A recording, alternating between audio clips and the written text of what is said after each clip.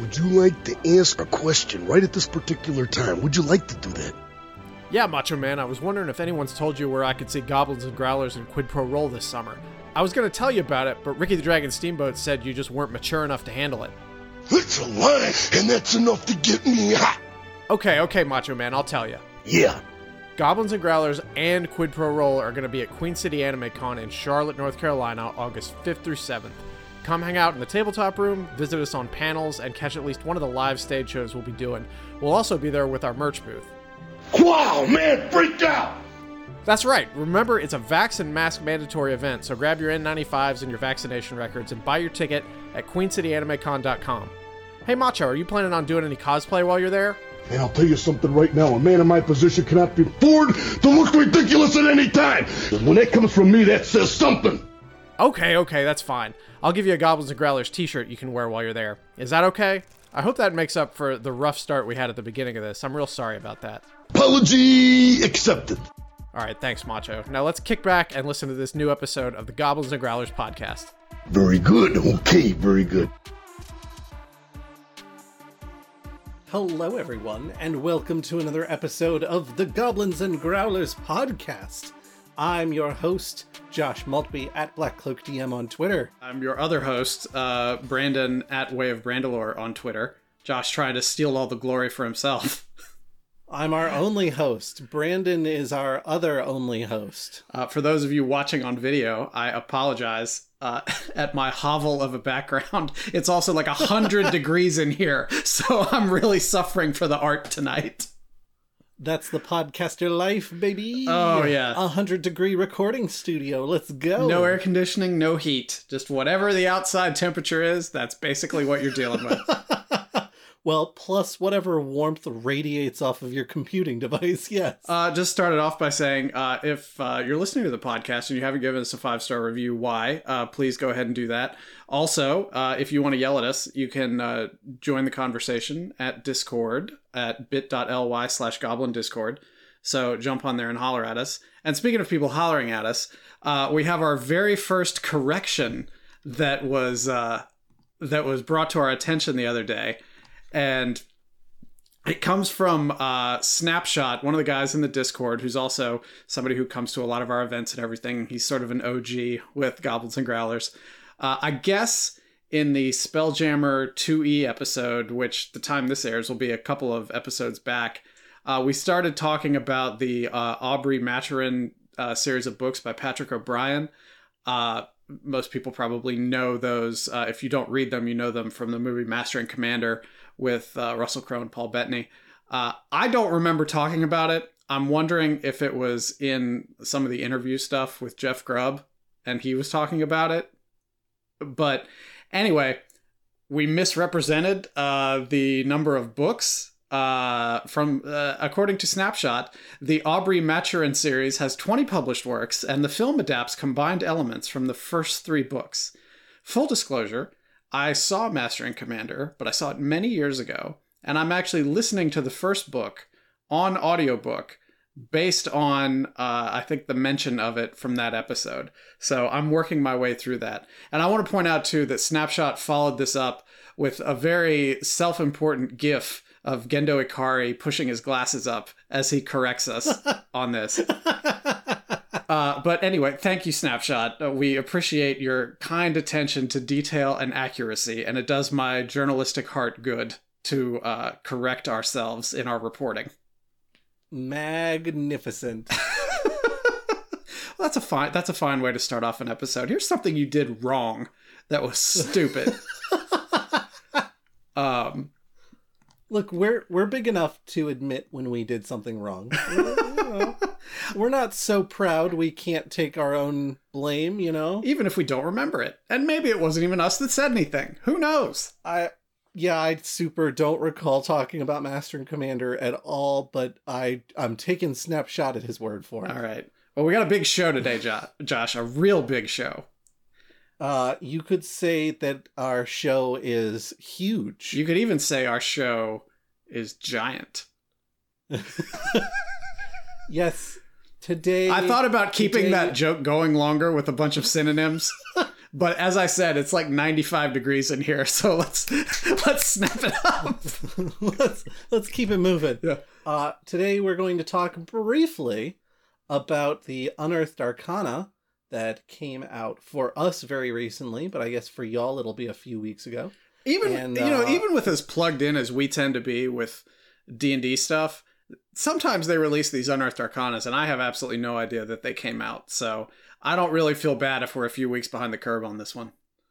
Well, and it's also, part of the reason we do this show is so that we can have opinions about TTRPG stuff. So this is something that we haven't weighed in on, and I suspect the people who tune into this show want to hear us weigh in, Just a bit behind the curtain, Josh and I were on this call for a little while before we started recording, just sort of planning things out. And I said, hey, let's divvy up the work. Why don't you read through the Unearthed Arcana and I'll do a couple of other things. And he's reading through it and he's like, I've got some opinions on this. I'm really trying to save this for when we record, but I've got some opinions on this. Brandon, knowing that I was having a little bit of a low energy evening, wanted to get me fired up before we got this podcast going. And so he had me read this UA, and boy, howdy, get me fired up it did. How do you get often do. How do you get Josh fired up? You either give him caffeine or give him questionable game design. So there's a lot of stuff in here. We are not going to explore all of it. There is 5 pages worth of content. It's a giant Unearthed Arcana, and it also happens to be about giants. Its stature size is huge. It possesses a 15 by 15 square area. So a couple of things off the bat. This isn't just about giants. This is also about primeval and also runecraft subclasses, which are pretty cool. But starting things out, we have a Path of the Giant Barbarian. Now, some of this is very reasonable. Some of this makes perfect sense. I think personally, as a GM, I would want my barbarian to pick a giant to theme themselves after.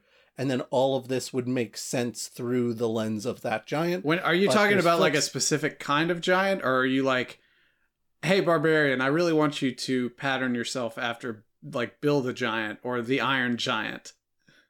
I was thinking a specific variety of giants, such as a cloud giant or a frost giant.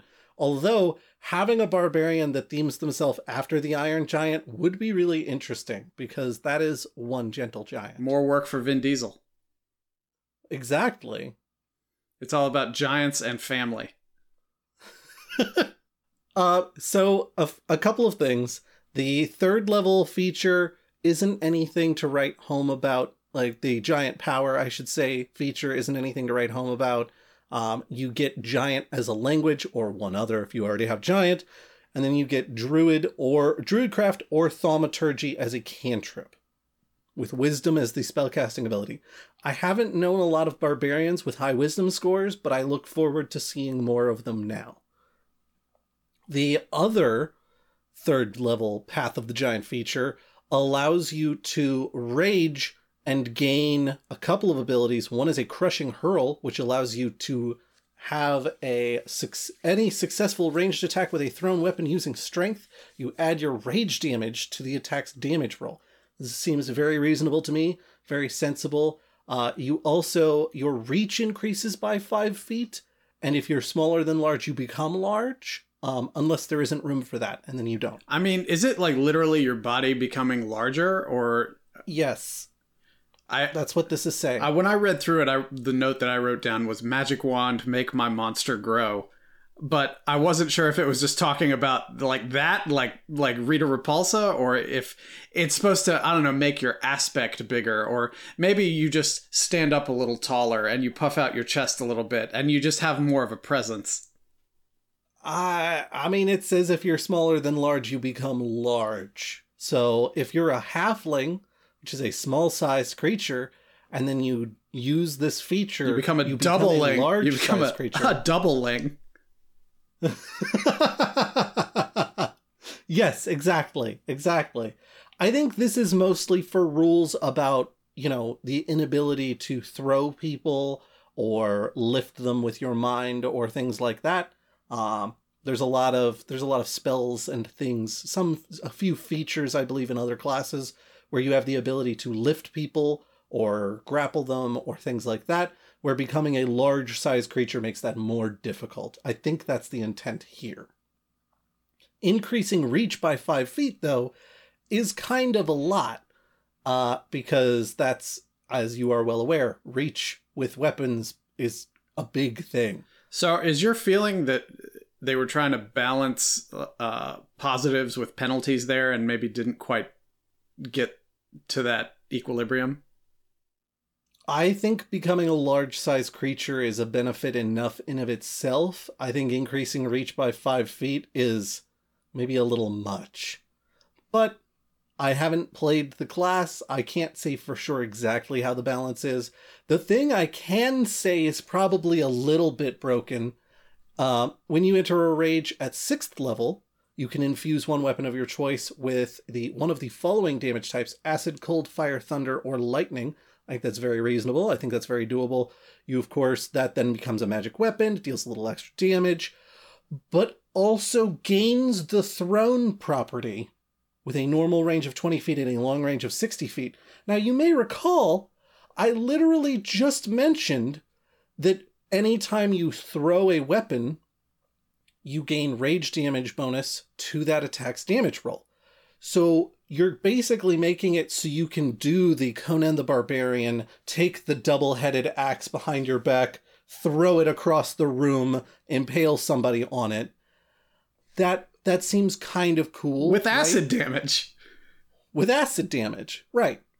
Here's where I start to have a problem, because all of that in of itself is like, dang, that's cool. Oh my gosh, that's so cool.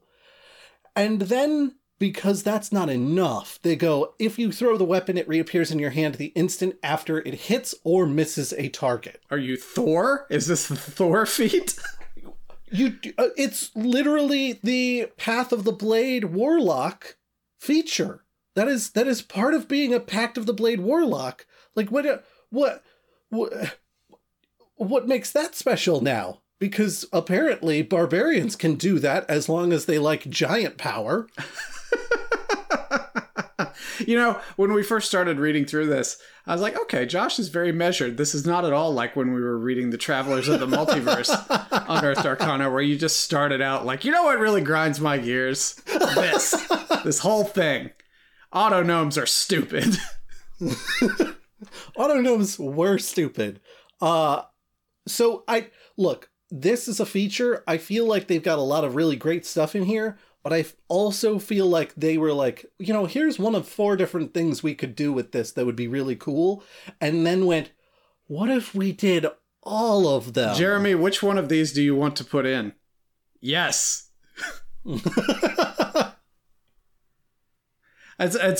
It's our duty to just remind people at this point, like, it's all just playtest material. This is so they didn't have to make a decision, and they're letting us help make the decision for them.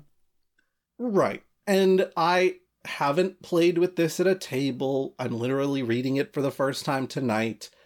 The reason I get so cross with things like this is I can think of 18 different ways to abuse them as a system. And thing number 1 is you get that double-headed battle axe, that great axe, and you just whip it across the room at people all the time. And then you are a barbarian who gets damage reduction. You are whipping your weapon across the room at people to hit them. So if it's a range anything less than 20 feet, you're just like, well, you can't hit me, but I can sure as hell hit you. I mean, that's the benefit of being a barbarian. That's too much. All the greatest hits. Too much. There's a Mighty Impel feature at 10th level, which allows you to throw allies or enemies. Enemies do get a chance to resist this if they don't like it. You've got to toss me. I say you've got to toss me. Yes. So it's as a bonus action, while raging, you can choose one medium or smaller creature. So you will be a large creature. You can throw medium or smaller up to, what was it? It was, I wanted to say 30 feet. Yes, move it to an unoccupied space you can see within 30 feet of yourself. So they mention that if the thrown creature isn't on a surface or liquid that can support it, they fall and take damage as normal. But it also says you can throw them to a space within 30 feet of yourself. So I don't know if the idea is you throw them and maybe the surface is unstable and falls, or if their idea is you could throw them 30 feet in the air and then they take fall damage. Unless you throw a bird.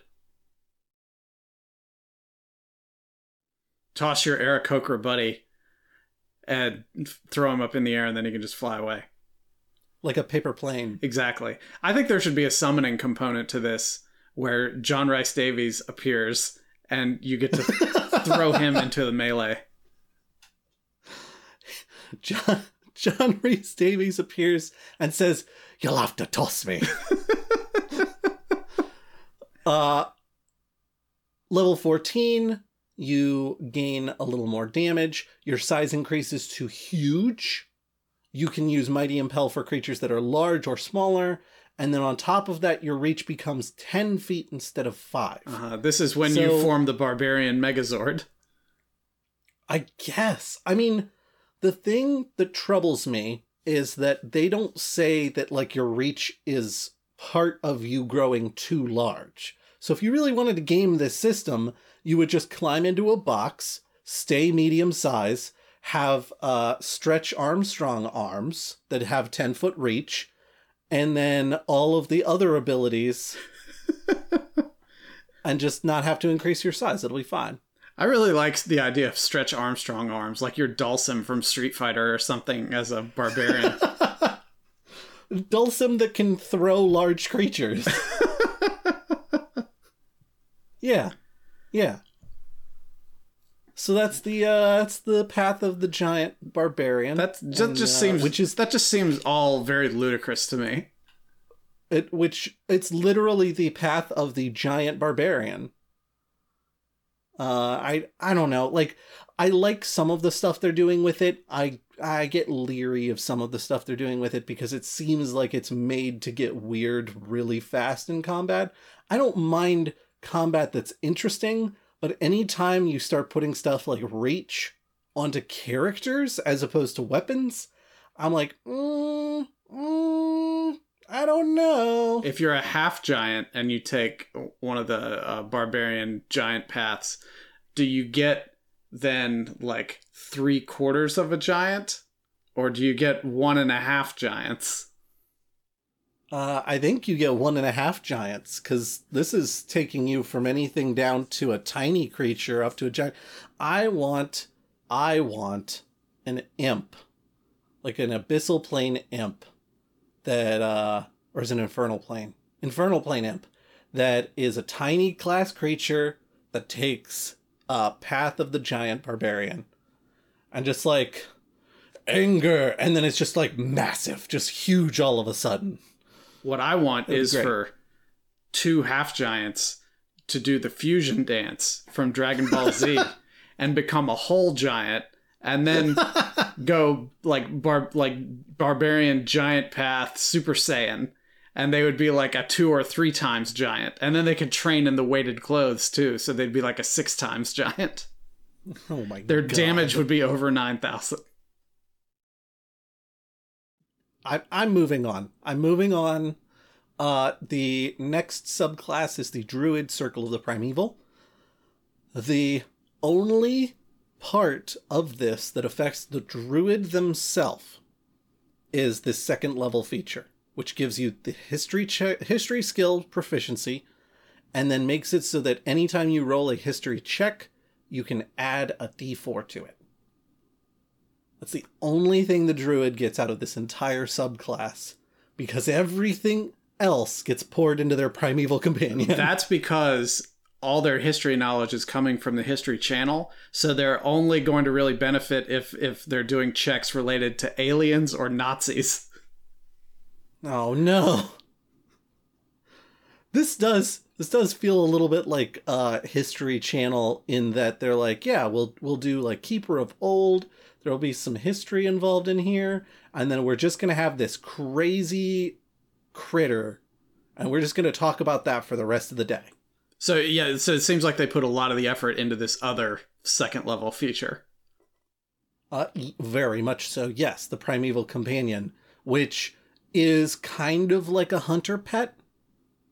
But summoned magically for one use of your wild shape feature. And appears as... So you get to determine the appearance, but they give examples such as raptors, saber-toothed tigers, or like ankylosaurus or woolly rhinos. Okay. Well... You're just dangling all this low-hanging fruit for Power Rangers references in front of me over and over again. The creature itself is moderately powerful. It looks like they'd have decent survivability. Hit points 10 plus 5 times your druid level. Speed of 30 feet. Dark vision 60 foot. Understands whatever language you speak. AC 13, which is not bad for like a familiar or a companion. AC 13 plus the... What is it? What was the PB? Your proficiency bonus. Oh, okay. That's actually really good then. Yes, exactly. Yeah. So that's at that level, that's a +2, if I recall correctly, for a 15, and then very soon thereafter becomes a 16. You've got a basic strike attack, which is 2 plus proficiency bonus to hit. You get 1d8 plus proficiency bonus, bludgeoning, piercing, or slashing, depending on what type of critter it is. This feature, this reaction intercept attack, is kind of cool, where when a creature the companion can see hits a target with an attack, and the target was within 5 feet of the companion, the target instead takes half damage, and the companion takes the remainder. Yes, exactly. Here's where things start getting a little bit weird. So you know how wizard familiars will let you cast spells through your wizard familiar? Well, Primeval Companion will let you cast spells through Primeval Companion. I thought you were going to say they would let you attack through the Primeval Companion, making your reach 5 feet longer. If your Primeval Companion is like a giraffe or something, you just put the sword in their mouth. No. This is magic, because you're still a druid. You've still got some spells. So magic through your Primeval Companion. I do like part of this feature. I feel like making the Primeval Companion also a casting familiar we're chomping wizard flavor very quickly, and also, like, I don't know, the whole familiars have almost no HP. They're very easy to defeat. And on top of that, they can't attack. So having a critter that has high AC, high HP, can attack, and can cast spells, it's like, isn't that kind of a lot, you guys? Kinda. It feels like a lot. Kinda. It's like giving you an organic minigun as your companion. Right. Like, I do like this part of this feature. If the Primeval Companion, if you cast a spell that allows for saving throws, and the Primeval Companion will be affected by it, they get advantage on their saving throw, and instead of taking half damage, if it's one of those save and take half, they take no damage on a successful save instead. I am about that because I know it's very frustrating for hunter companions in particular to be in the middle of battle and then someone's like, I cast Fireball. And it's like, no, come on, man. Now, admittedly, this isn't for your allies. This is just for you. So if the wizard of the party does still cast Fireball, you do still have that problem. Okay. But if you're looking at it from a position of self-interest, this is really good. It's quite good. Yeah. I like that part of it. I feel like having the spell with a range other than self, the spell can originate from the primeval companion. That just feels like too much to me. That is a step beyond. All right, well, tell us about Titanic Bond. At 10th level, the primeval companion's name becomes Jack, and it falls in love with a woman named Rose. And then the two of them have an unlikely romance aboard a large sinking vessel. It drinks 55-gallon drums of vodka martinis because it's Bond. Titanic Bond. No. The companion grows to large size. When you summon it, you can grant it a climbing speed or swimming speed equal to walking speed. Neither of which would be useful in the desert. True. Yeah. This is useless on Athos. My thought was more in the vein of, I feel like that should be determined by what kind of critter you're summoning, giving it, like, climbing or swimming speed. Like if you're summoning a spider, give it climbing speed. Right. Yeah, exactly. And then, in turn, the primeval companion lends you some of its terrifying might.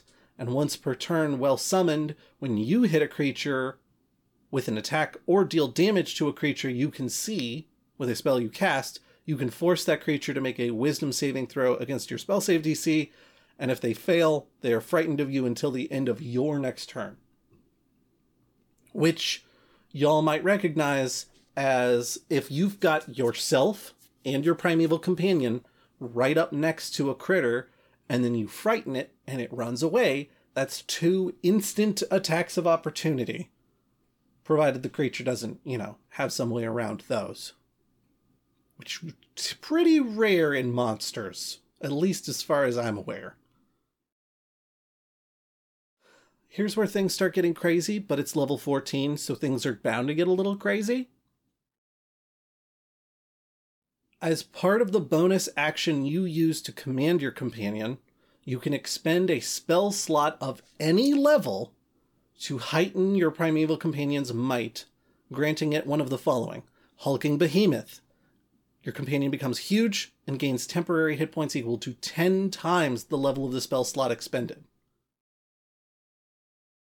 Mauler. On a hit, the companion's strike deals additional damage equal to 1d8 plus the level of the spell slot expended. Titanic Stride. The companion's walking speed increases by a number of feet equal to 5 times the level of the spell slot expended. Benefits last for 1 hour until the companion vanishes, or until you expend a spell slot for this feature again. So that is right, you may not stack these functions up on top of each other at least, but even so... An hour? Mauler... Yeah, I know. Mauler, I think, is fairly reasonable. You have to spend a spell slot, and then on top of that, you only get a little bit of bonus damage. But that's 1d8 plus the level of the spell slot expended on top of the 1d8 plus proficiency bonus that you're already getting. Makes it a 2d8 plus proficiency bonus plus spell slot level. That can take, now again, 14th level, so it kind of makes sense that it would be this high. But it can take a low damage creature to a moderate to high damage creature pretty quickly.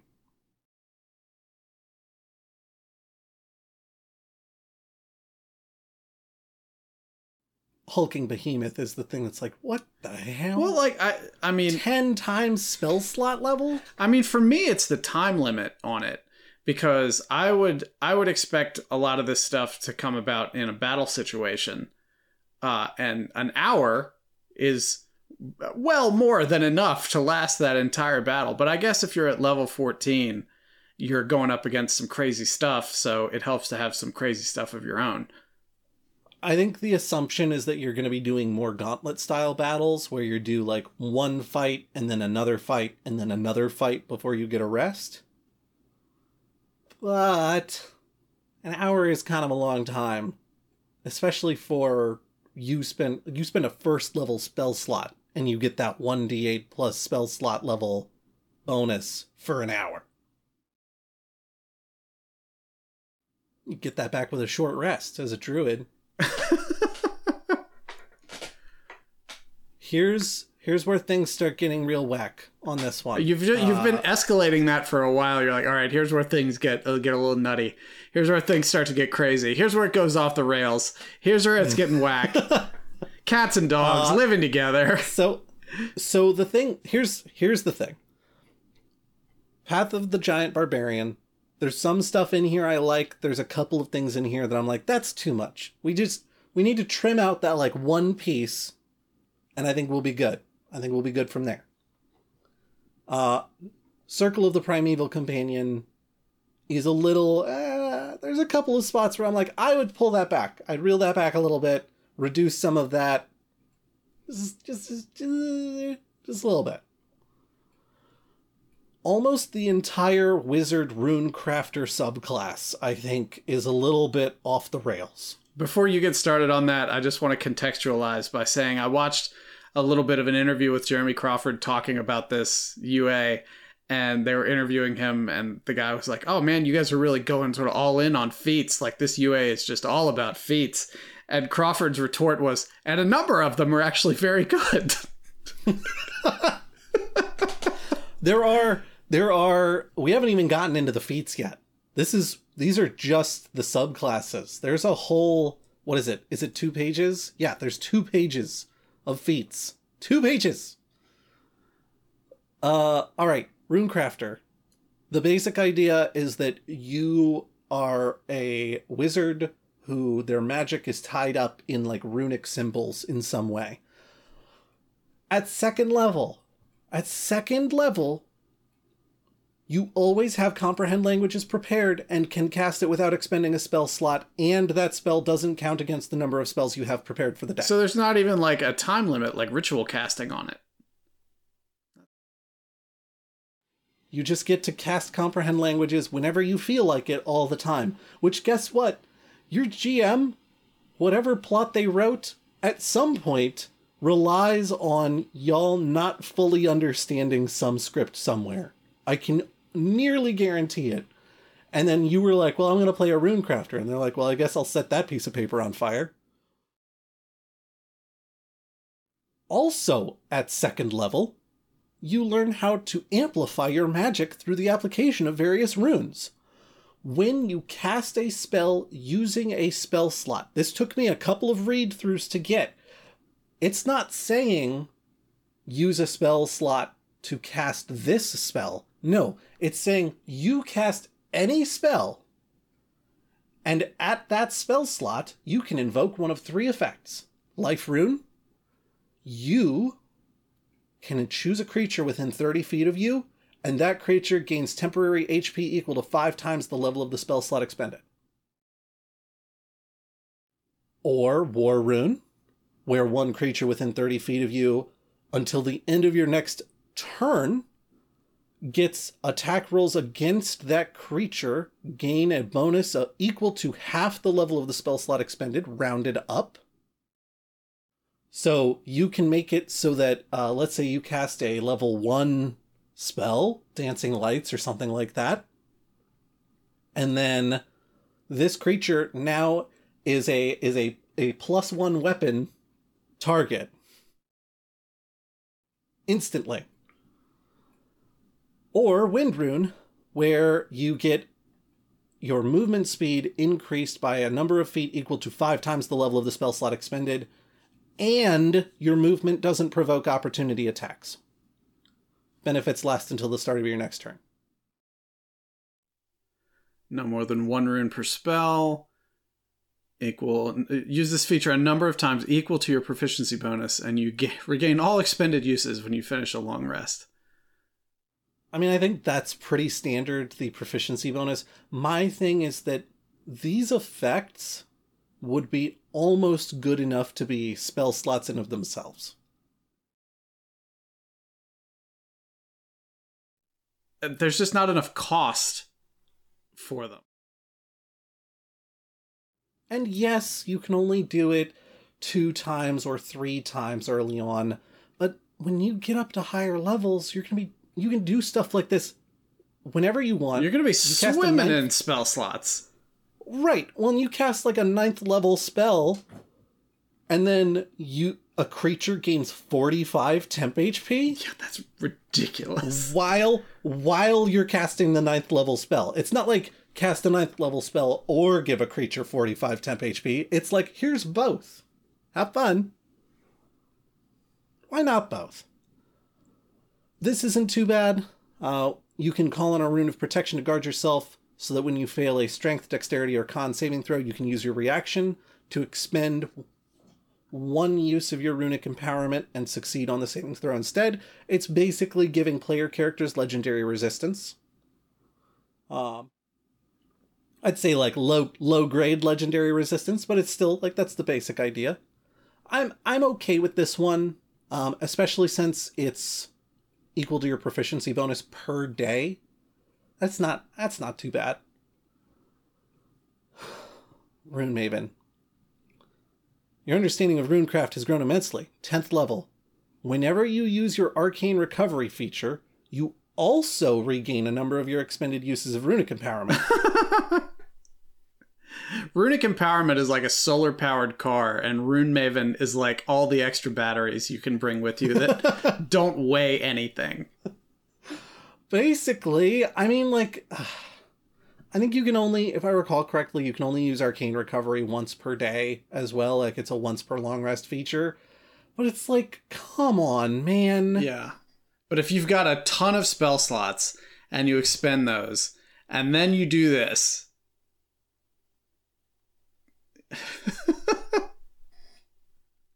It can be no more than half of your intelligence modifier rounded up, minimum of 1, of Runic Empowerment uses you get back. Like, it's so much, so fast. Engraved Enmity, this is, you are basically using these runes against a creature within 60 feet of yourself. Now, there is a wisdom saving throw element to this, so creatures with high wisdom are less likely to be affected by this. But, and this is 14th level, so again, this is where things start getting nutty regardless. But, creature has disadvantage on saving throws made against spells you cast, is one option.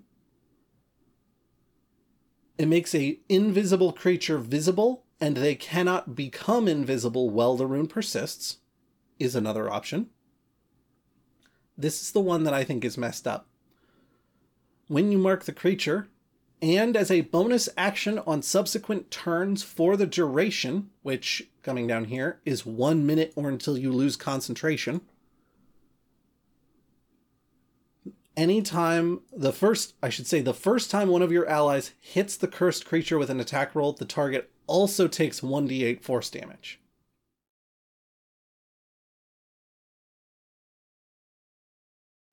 Every turn. Just a little added 1d8 force damage. Anytime you feel like over the next minute you don't have something to do with your bonus action, just throw it on there.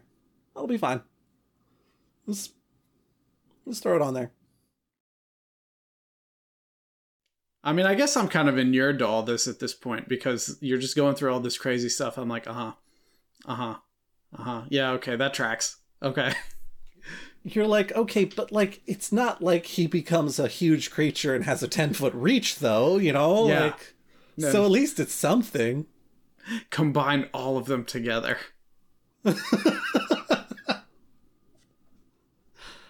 Oh, God. All right, let's run through the feats really quick. All right, real quick through the feats. There's a bunch of them. I think the ones that are 4th level and are like Frost Giant themed, what is it? There's the Dial of the Cloud Giant. And these are basically just giving yourself an aspect of those types of giants. Storm Giant. Exactly. There's a couple of them that I think are a little, maybe a little too strong.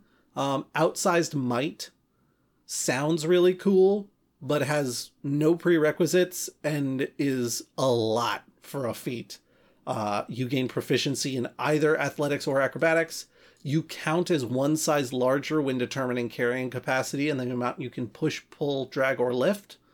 And then additionally, you have advantage on saving throws against being moved or knocked prone. A little bit. That is not one of the crazy ones, such as the Keenness of the Stone Giant, which gives you Detect Thoughts and a first level spell of your choice that from the Abjuration or Divination schools, neither of which takes spell slots or material components. You may also then cast those spells using spell slots if you have spell slots, but they don't count against your prepared spells for the day. And if that wasn't enough, you either get dark vision out to 60 feet, or you gain additional dark vision for 30 feet. So if you already have 60-foot dark vision, now you got 90-foot dark vision. I mean, and what is that, 4th level? 4th level, and it's a feat. Yeah. So you would take that instead of an ability score increase. Right. I mean, I guess at that point, that's when things start getting a little crazy. And dark vision, like, people, you either abuse dark vision or you don't have it, basically. And I guess it depends on how the GM runs the table too, whether they're going to care a whole lot about if you're all carrying torches, etc., and all that stuff. I mean, true. The dark vision by itself doesn't bother me, I don't think. I think it's the combination of how good having spell slot free first level abjuration or divination and detect thoughts plus the added dark vision that I'm like, it's just a little bit too much. This is and like mountain sight, calling it mountain sight. That's the sun hits the mountains first. That's where it's bright. I think the idea is, since you're a stone giant, you're very familiar with caves. Okay, well then it should be called cave sight. I think that's fair. Moving through, Rune Carver Apprentice, I think, is pretty interesting. There's you temporarily learn one first level spell based on the rune you choose, and then you imbue it onto an item that you carry. And you can have one rune on any item, and as long as you're holding the item, you can cast that first level spell without preparing it, without spell slots, without components. So you're a rune artificer. A little bit, yeah. And I think that's pretty cool. I think that's very reasonable. Some of these are a little more powerful than others, such as Guiding Bolt or Armor of Agathis. Things that you typically need to be very specific classes to be able to use. But on the flip side of that, this is kind of a cool way to give you access to spells you wouldn't normally have access to. And if the DM really, really doesn't want you to be able to cast that spell in a specific circumstance, then they can knock your club of Armor of Agathis out of your hands or something. I wonder too if some of this has to do with what they were talking about, like Jeremy Crawford and the other designers were talking about with Mordenkainen, about how they want to try and make things like spellcasting more accessible. I think so. And I think it makes sense to do it this way, as opposed to making it so that 4E style, every class is kind of a caster class. Yeah, give me a rock that lets me cast Bane. I mean, yeah, why not? Why not? Rune Carver Adept, you have to be 4th level for Rune Carver Adept, and you need to have the Rune Carver Apprentice feat, which we were just talking about. Lets you do a number of objects equal to your proficiency bonus per long rest. Whenever you finish a long rest, you can mark a number of objects equal to proficiency bonus. Each object can only have one rune, and each rune has to be unique from your other runes that you currently have. It's interesting to push the definition of object in that kind of situation, because let's say you had a 4-piece puzzle. Each of the puzzle pieces would be its own object, and you could imbue each one with a different rune, but then you could snap them together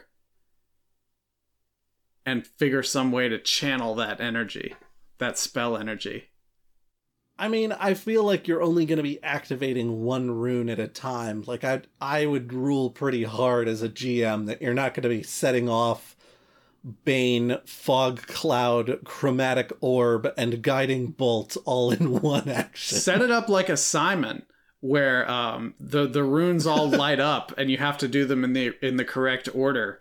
But if you don't hit it in the right pattern, then that rune is the one that goes off, the one that you didn't hit. Oh, that's being an artificer. Really gambling with your magic. I think my favorite of these is the Hill Giant, which is when you're subjected to an effect that would move you at least 5 feet or knock you prone, you can use your reaction to steady yourself. You are then neither moved nor knocked prone. And when you're subjected to a spell that restores hit points, you can regain additional hit points equal to your Constitution modifier, a number of times equal to your proficiency bonus per long rest. Like, for a feat, this feels very reasonable. And I think most of these are either just a little bit OP or right in the realm of reason. The feats, I think, were very solidly designed. That rune caster class for wizard, that's too much, man. that one got me heated. Got me heated fast. Yeah, I'm not going to go into all the feats. If you want to check them out, go on to the Wizards website. It's the latest UA. Josh doesn't have giant options. Josh doesn't have a feet fetish. Well, at least not one that I want to be public knowledge. Yeah, you live your life. Don't yuck anybody's yum. If anybody has any strong or at the very least milquetoast opinions on this new Unearthed Arcana about crazy overpowered giants or crazy overpowered rune magic, tweet us at Way of Brandalore or at BlackCloakDM, at Goblins Growlers, and get on the Discord and correct things that we said that were wrong about this Unearthed Arcana. That was certainly 45 minutes of talking about a 5-page UA. Look, man, when I get heated, I get heated. I can't help it. Yeah, I would encourage everybody to go to the Wizards website and take a look at some of the interviews with Jeremy Crawford. He's much more eloquent in explaining his reasoning for some of this stuff. But on the flip side, too, he's like, yeah, I mean, some of them are good. Maybe not others. You tell me. I think it is so hard in the Wizards testing labs to get a good idea of how things are balanced, because I don't know if it's like a professional courtesy thing or what, but in every UA, I'm like, this is broken. This is super broken, and people are going to abuse the hell out of this the instant they get the opportunity, and I don't know why you left it in here. Mystic. They tried so long to make Mystic work, and Mystic has always been bad. Always been bad. But yeah, everybody, let us know what you think of that. We got one more thing to talk about. Last episode, we talked all about the Mordenkainen book, and here we talked a whole lot longer than I'd planned on about this playtest material. So it's always nice to get out of sort of the corporate gaming world and try to look at something a little bit more fun and independent. And this is something that I've been wanting to talk about for a while. I don't know it really well, but mainly I was just captivated by the art style on it. But it's called A Groat's Worth of Grotesques. And it's a bestiary that's sort of based on, I guess, medieval or Baroque types of enemies. I mean, it's bad to say enemies because it's not even that. I should just say creatures. But it's this fantastic system neutral bestiary. It's sort of modeled after ancient, mythic / scientific accounts of creatures that cohabitate with us in the world. It's written by somebody who I've never heard of, named G. Edward Patterson III. I believe I located their Twitter account, but there has not been a post there since 2015. So I wrote in my notes, and Josh made fun of me for it, saying we should try and donka this person and just see if we can't find them like we did Joe Donka for the end. But I found their listing on RPG Geek too, and this is the only thing they're listed as the author of. I'm definitely going to email this person because they've got an email address on like the second page of the book. So I'm going to shoot them a message and talk to them. I just didn't have a chance to do it before we talked about this. And this is going to be like really like less a detailed investigation and outline of the book and more just like, this is really cool and you should check it out. Here's some of the cool things in here. And we'll put a link in the show notes of where you can get a hold of this. But I believe I got it off of Drive-Thru RPG, if I remember correctly. Because this has like been months that I've wanted to talk about this. But it is done with black letter type. The writer, Patterson, he has written everything as though it's a scientific account from Alexander von Humboldt, who, if you don't know, was kind of a famous explorer, naturalist, scientist from the 18th and 19th century who did exploration of South America and many, many other places. Most of the art from it comes from a lot of public domain sources. It's really a lot of essentially like pencil type art, like line art, very detailed. I can't remember the name of the artist, but they're very famous for doing Albrecht Dürer, like woodcuts and things like that. I believe that's the artist.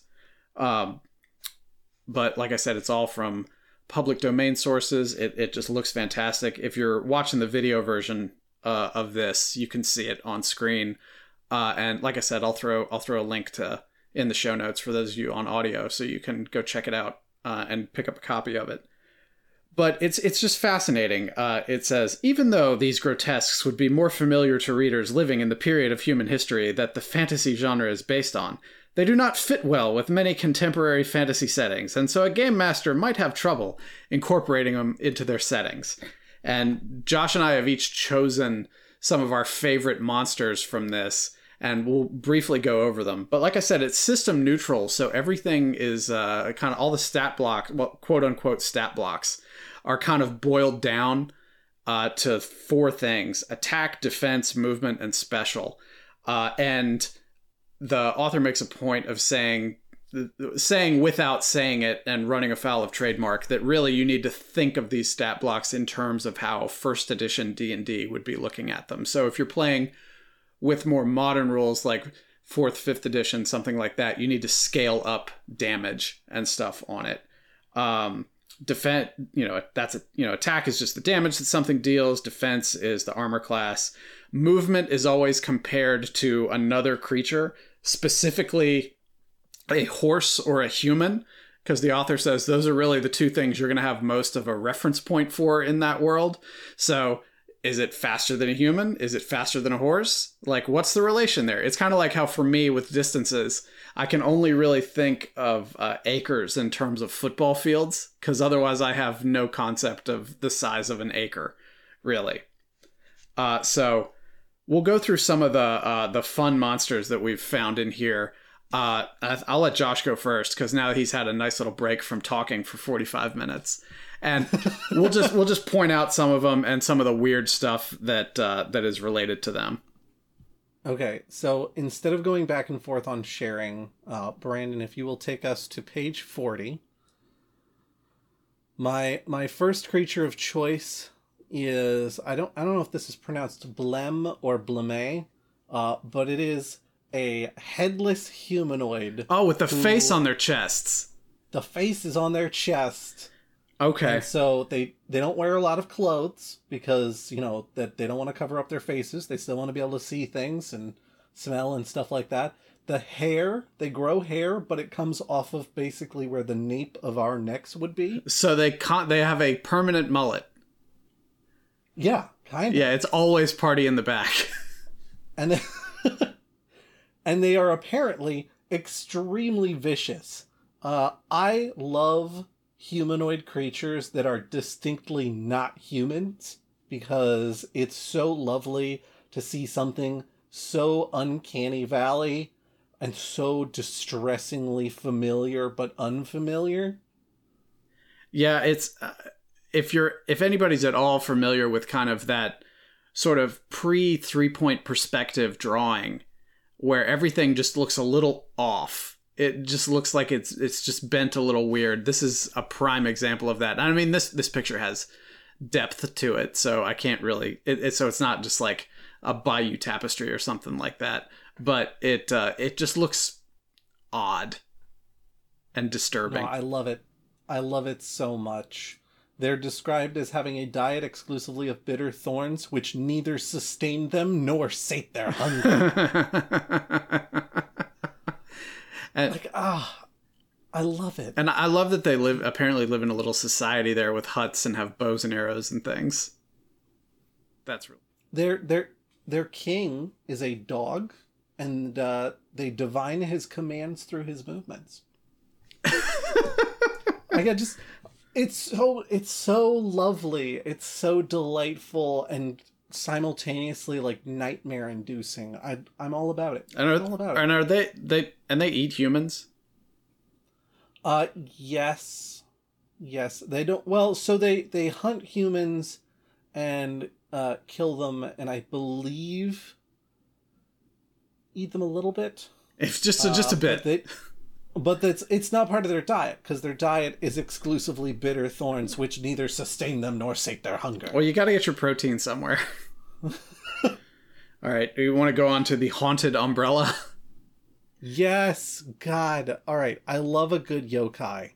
So, the haunted umbrella is an umbrella that has been discarded. That's haunted. Or possibly forgotten. Well, here's the thing, is that by discarding or forgetting this umbrella and not, treating it with the appropriate respect when discarding it, it gains its own spirit of contempt for you as a person and then begins hunting you. This is a myth I was familiar with before opening this document. And so when I saw them in the table of contents, I was like, I'm adding that to my list. Thank you very much. This is troublesome to me specifically because you may recall that at MagFest 2020, one of the last hurrahs before COVID, I left my golf umbrella in Gabe's car and I still have not gotten it back. So it's probably circling my house right now. So the beautiful thing is that the haunted umbrella is still just an umbrella. So it is not a particularly lethal creature. However, it does grow a single giant eyeball and a single foot that it hops around on as it travels to get you for forgetting it. And it will try to clobber you as best it can once it finds you. Well, I mean, unless it's the penguin's umbrella, then it can shoot deadly gas at you. Hopefully the penguin is treating his umbrella a little more respectfully than that. Quack, quack, quack, quack, quack. That's really good. I like that. Right? I love them so much. I'm all about yokai, which are Japanese. They're not quite spirits, but they're kind of like spirits because in Japan, everything has a soul, basically. And so you treat everything with respect and with honor because you do not want your ice cream or your umbrella to get mad and come back and fight you in your sleep. I have a book on my Kindle that I bought a couple of years ago that's just essentially a bestiary of yokai. It was written from an academic perspective. So if the researcher / author heard me say that, they would be like, you asshole. Because it was probably somebody's thesis, but it's fascinating, and I actually need to sit down and finish that. It's really good. And also, if anybody wants to learn more about yokai, you can watch Ninja Sentai Kaku Ranger, which aired in like 1994 or 5 in Japan, where they fought yokai. Or you can pick yourself up a yokai watch. Mm-hmm. Or you can read a book like a real adult who wants to learn something. You want to move on to the next one? Sure. So the next one is page 166, No Bones.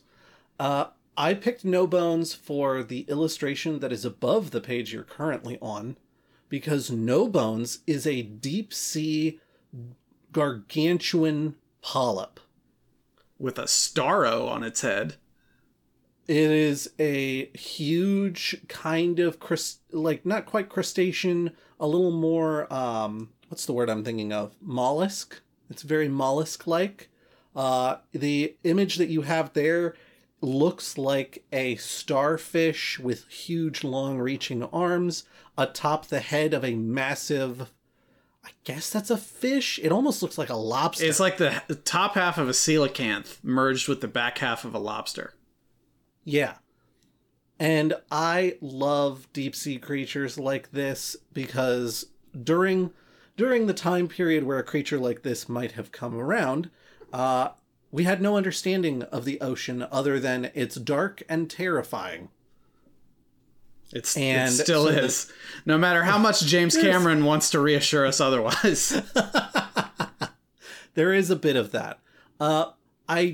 After choosing this monster based on that beautiful, beautiful art piece, I did read a little bit of the lore on the next page, which is that No Bones the Polyp is the mortal enemy of Leviathan and is of monumental size and strength. She can split open the largest treasure ship like a pomegranate and destroy a warrior like a hard rock striking a clump of soil. And then it goes on to talk about how she can rip homes from their foundations, and really we're all just very lucky that she would much rather be deep in the ocean, sucking on her own foot, while everybody else is living their lives above. But she can survive on dry land for half an hour. And but she swims slower than a tuna. Again, talking about movement in terms of comparison. And her AC is basically plate armor. Strength from the depths, like Aquaman. I mean, the whole thing about this creature is that this creature is just a huge deep-sea nightmare that surfaces to destroy massive amounts of property and bring people, the worst dreams possible. On to the next one. This is the Slifmagon. That is terrifying. I would describe as what might happen if you tried to combine a cherub and a harpy. It's a chicken cherub. They have wings for arms. They have a single giant chicken leg. They have infant torso and head, and then a single horn growing out of their little infant head. I thought that was a cowlick. Okay. I know. It looks like a cowlick, and then they stab you with it. This is awful. This is like This is Island of Dr. Moreau on his worst day. Flies as fast as a crow, and the large bird leg has some really wicked talons on it, and they can stab you with their horn. So, really, they're just very, very potent, very nightmarish creatures. That's horrifying. Is that tattoos or body art on the chest?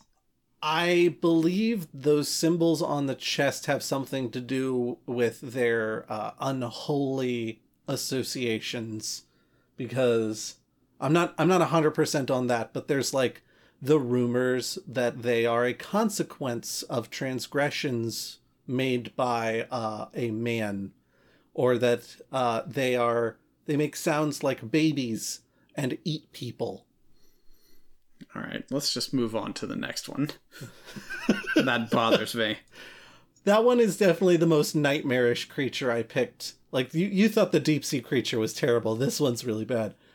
This next one is the Soon Another, which I loved just for what it is as a concept. So the art piece that you have there is a very domestic scene with a man and a woman in the kitchen preparing some kind of meal, and then there's just a table just littered with stuff. There's so much stuff on this table, mostly food.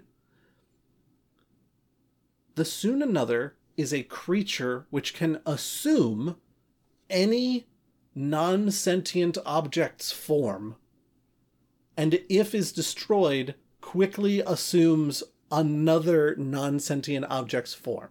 So it's an immortal mimic, basically. Kind of, yes. And what it does is it disappears in a cloud of gas when you defeat it, and then becomes something else very quickly. So you kill it, it goes off to hammer space, and then it just reappears somewhere else? I think the idea is that the cloud of gas reforms somewhere else, so potentially you could trap it inside like a large jar or something like that. So it's not like matter's being destroyed and teleported, it's just changing its state, going elsewhere, and then changing its state. Yes. Now, here is part of why I love this creature. First of all, this is the medieval monster equivalent of Gary's mod Hide and Seek, which, if you're not familiar with, is a game that you can play using Valve engine physics, where a bunch of people pretend to be objects hiding on a map full of objects, and some other people try to find all of the people hidden as objects. The other part of this creature that I love is that it talks to other non-sentient objects, such as chairs, fences, pots and pans. And then it sways them to its side. Okay. So that all of those things will attack you. It's building an army of chairs. Yes, that's exactly it. And the thing is that it itself can't really do that much to attack you. So it builds an army of other, like, mundane objects that will also attack you at the same time in a very swarm-like effect. And so I'm just picturing, we've seen the clips of movies like Poltergeist where, like, the cabinet doors start swinging open and closed, and then there's, like, the chairs are, like, up and floating around the room and then smashing themselves against walls, and the pots and pans are clanging. It's just a soon another that's in the room and has convinced all of your household objects to attack you. That's all that is. Okay. I mean, I like how it's differentiated from a mimic in that it can never truly be destroyed. It's just some kind of extraplanar being that gets tired of you or realizes you're a threat and then leaves. Right. Vanishes in this lovely cloud of smoke and then reappears somewhere else as some other mundane object where it can start sowing its seeds of rebellion. Rise up, chairs! Rise up and slay your masters! All right, I'll do mine really quick. I want to do an honorable mention first, though, because they have bears listed in here, and I love that. It's slower than a horse. But their special, which, there's attack, defense, movement, and special, which is for anything that requires a particular ruling or anything. And it says, Bear Rage Potion gives strength bonus of 1 that lasts as long as a strong drink. And I was like, wait a minute, what is this Bear Rage Potion?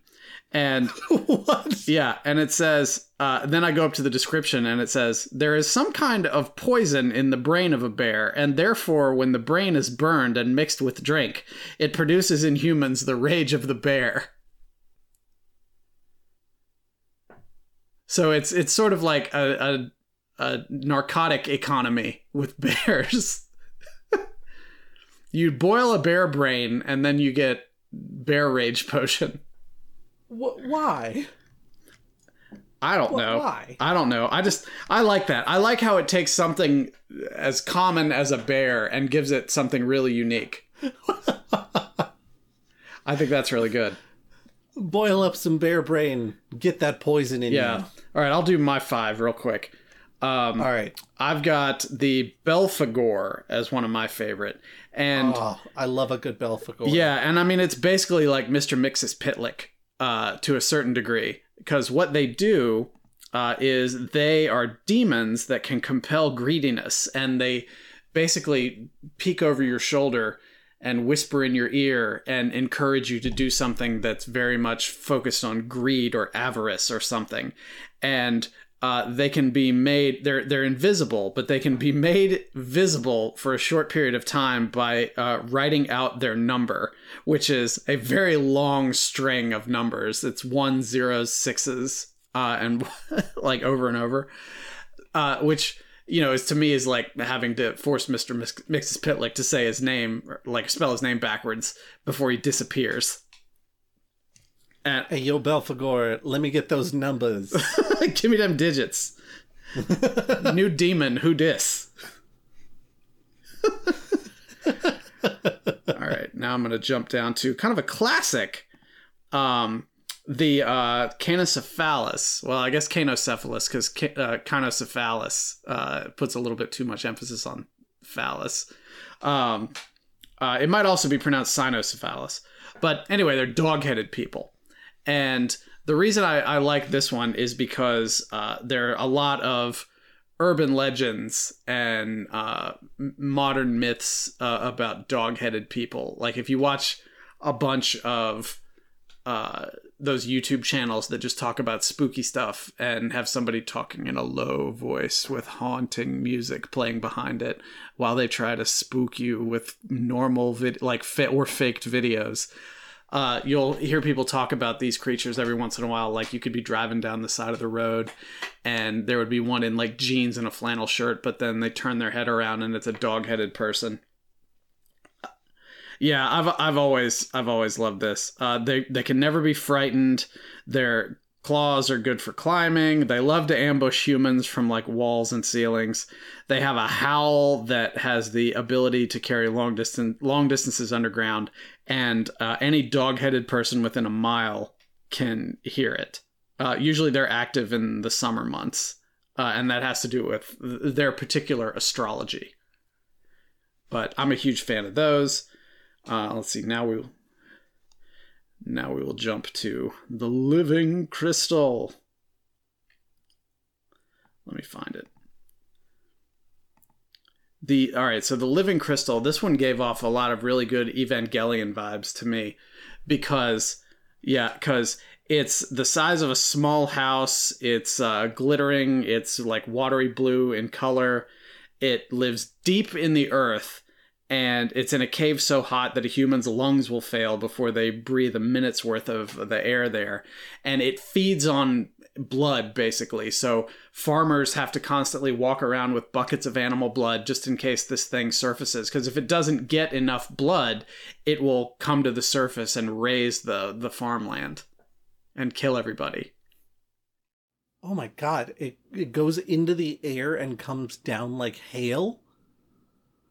That's horrifying. Yeah, it's amazing, but it's horrifying. Yeah, it's terrible.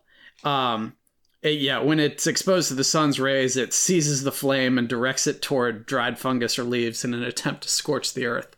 So basically, it's giant magnifying glass. But it reminds me of the 4-dimensional cube that attacks in Evangelion.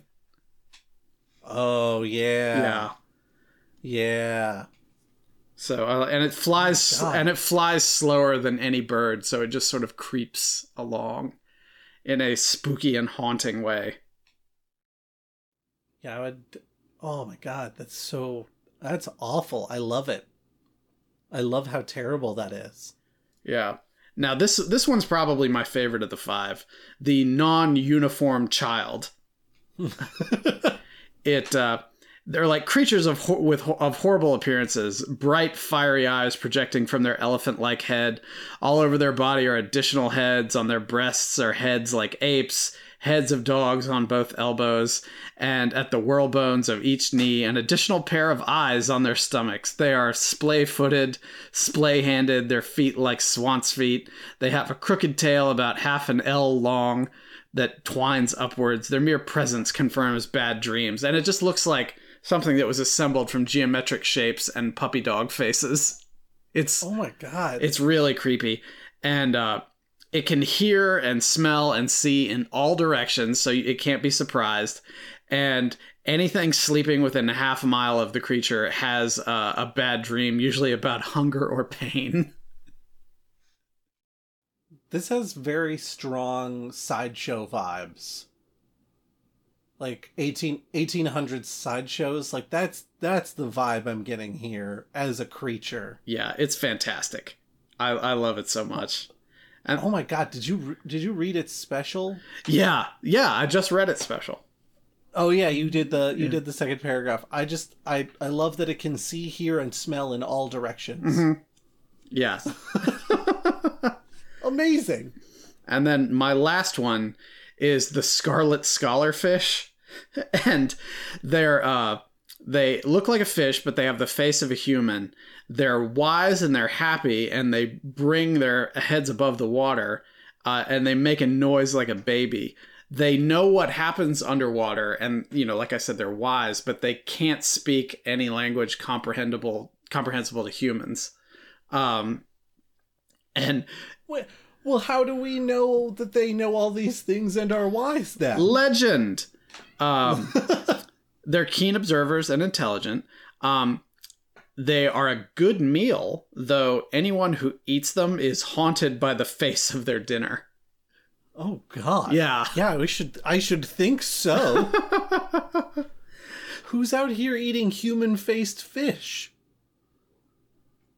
I thought that this was going a slightly different direction, where it was going to be like the wise guidance fish from Legend of Zelda Wind Waker, which also kind of have human faces, and if you fed them, they would give you tips about what was going on around the ocean. It's pay to play.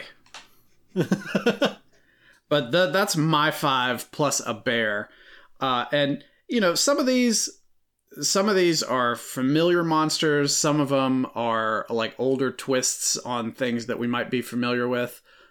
Really, what really knocks this book out of the park for me is the art style in it. I think it's fantastic. And the care that the author has put into the wording and the cadence and the style of everything. It's fantastic. I forget how much I paid for this, but I'm actually going to look it up right now because I'll feel bad if I don't. I mean, it's 250 pages of excellence. So, like, even if it was like 10 or 15 bucks, like, that's money well spent, y'all. Okay, so it is on DriveThruRPG, and like I said, I will put a link in the show notes for it. You can get the PDF by itself for $4.99. You can get a softcover black and white book for $14.99. You can get a hardcover black and white book for $24.99. Right now, on sale, you can get a PDF and softcover black and white for $15.99. And on sale as well, PDF and hardcover for $25.99. I am probably ordering the hardcover book as soon as we're done recording. I was going to say, so that is the book plus $1 to get the digital version as well. Yes. Like, that's a good deal. Yeah. I like it. Yeah. It's great. It's only got 3 ratings, but it's got like 4.5 stars. I support all of those stars. You should really check this out. Support independent publishers who are trying to make system-neutral content, because system-neutral content is fantastic. Because you can buy one thing and use it in a lot of different places. You could buy this and use it in a D&D game, but you could also use it in a Troika game or in like some kind of modern game where you've got like myths and legends and yokai and stuff coming to attack a more modern setting. It's fantastic. I am going to reach out to the author and tell them I really enjoy their book and see if I can't get a comment out of them or something. But I encourage... That would be... Go ahead. If we get to interview G. Edward Patterson III, I will be so excited. Yeah, because this is magnificent. Well, these old guys have rambled on here for about an hour and 20 minutes at this point, which is well beyond what we were thinking when we were like, let's only record one episode tonight because we're both tired. Yeah. But despite the room being 95 degrees, I am energized now. So that's good. But we will be back. I think the next episode that comes out after this one is going to be our 4th of July episode. Now for the usual appeals to everybody's kindness, I'm going to say telephone, tell a friend, telegraph, tell a friend about the Goblins and Growlers podcast. I mentioned it at the top. Give us a 5-star review. Anywhere you can give us a 5-star review. If you want to give us less than a 5-star review, you can email us at contact@goblinsandgrowlers.com and correct us in our behavior so we can earn that 5-star review.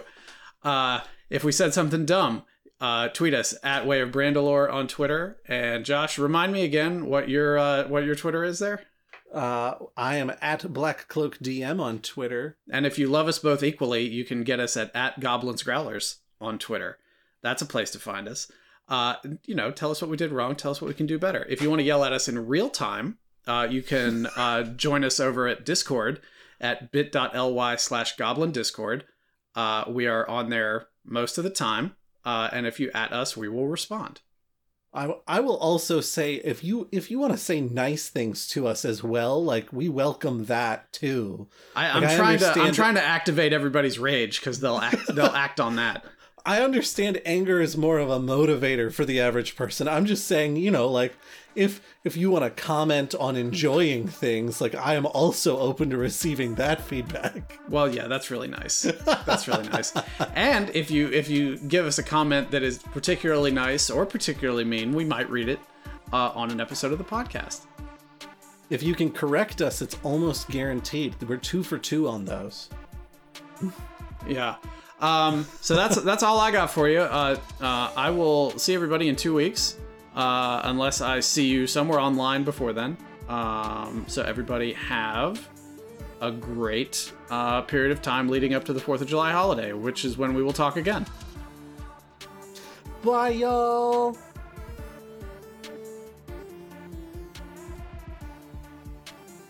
That was a good one.